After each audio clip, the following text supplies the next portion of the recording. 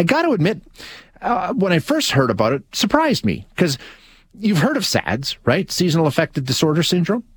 Think about that for a second, and I'm sure what pops to mind is a problem that we see in the winter months. You know, when it's bitter cold and pretty much constant darkness. I mean, we know that those are at least two of the factors that make a lot of sense as to why people, have depressive issues when it comes to, their mental health. I definitely thought it was a winter thing, but there's more to it than that. It's not confined to just winter. It happens in the summer too. Let's find out what's behind that. We're going to chat with Scott Patton, who is a professor of psychiatry at the University of Calgary. Scott, thanks so much for joining us. I appreciate your time. My pleasure. So summer SADS, I mean, it's something that does happen. It's I don't know how common it is, but it's something that does occur, right? Yes, it's certainly less common than the winter depressions. If you look at the prevalence of depression out in the Canadian population, it's higher in the winter than in the summer. But this concept of a seasonal mood disorder basically means that you've had several depressions consecutively over several years, and that most of the time when you get depressed, it happens in a particular season. So it can be winter or it can be summer, although winter is more common. And like I say, with winter, and maybe I'm completely out to lunch here, it seems like, the lack of light we hear a lot about, and the cold. I mean, obviously, there's good reason to see why it might affect your mental health. Is it that simple? And if so, what is it about summer months that seem to have an effect? Hello? Scott, are you there? Oh, I don't know. Sounds like we lost Scott. Sarah's going to look into Scott. 780-496-0063, 403-974-8255. Those are the phone numbers. I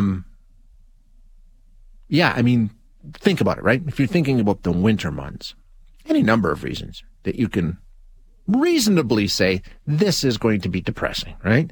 And I understand that when you're talking about clinical depression, it's different. It's different. There are other factors at play here, but I mean, just the lack of light. And that's why they sell those, I don't know what they're called, where you sort of blast yourself with UV light when you're sitting at home and things like that, because we recognize that has some impact on our mental health and things like that. So, Scott's back. So Scott, I was asking, when we talk about, what happens in the winter with the lack of light and the cold weather and all the rest, okay, that makes sense. What are the triggers in summer? Is it something similar? Probably similar in some ways and different in some other ways. In the winter, the days are shorter, which causes the brain to adjust its sleep-wake patterns and other circadian rhythms, which is a change that at a neurobiological level is connected to changes in mood. That's obviously not the case in the summer when the days are longer. But I think a really important point is that even with the winter depressions, it's not just light that's a causal factor. There's a lot of other things that happen in the winter that connect the winter season to depression. One is that it's very cold and people get less physical activity. Yeah. But in the summer, if it's too hot, the same thing might happen. Sure. In the winter, the holiday seasons can be disruptive, can lead to more alcohol consumption, and people's day-to-day routines get disrupted. Even if they're disrupted in a good way, that's stressful in terms of how it activates the brain's stress response systems. And similar things happen in summer. Some people drink too much alcohol, and sometimes your schedules, routines change a lot. For example, the kids are home from school.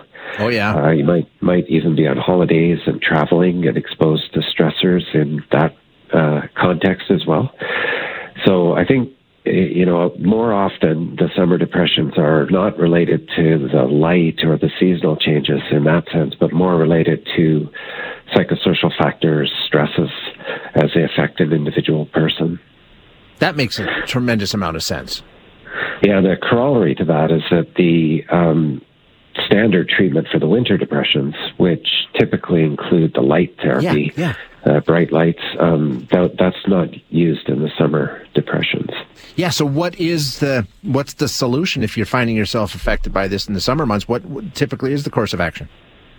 Well, I think it's to look at whatever lifestyle factors might be contributing to that and making the necessary adjustments. That would be the best advice for, mild changes that a person might be noticing. Yep. Obviously, if depression's more severe, it can be disabling. It can affect relationships. It can even be dangerous if suicidal thoughts emerge. So if the depression is more severe, it's best to seek some professional help at that stage, I think. Yeah, exactly. That's obviously the message here. If you're really struggling, reach out for help. Scott, fascinating. I had no idea. Thank you so much for walking us through it and explaining it to us.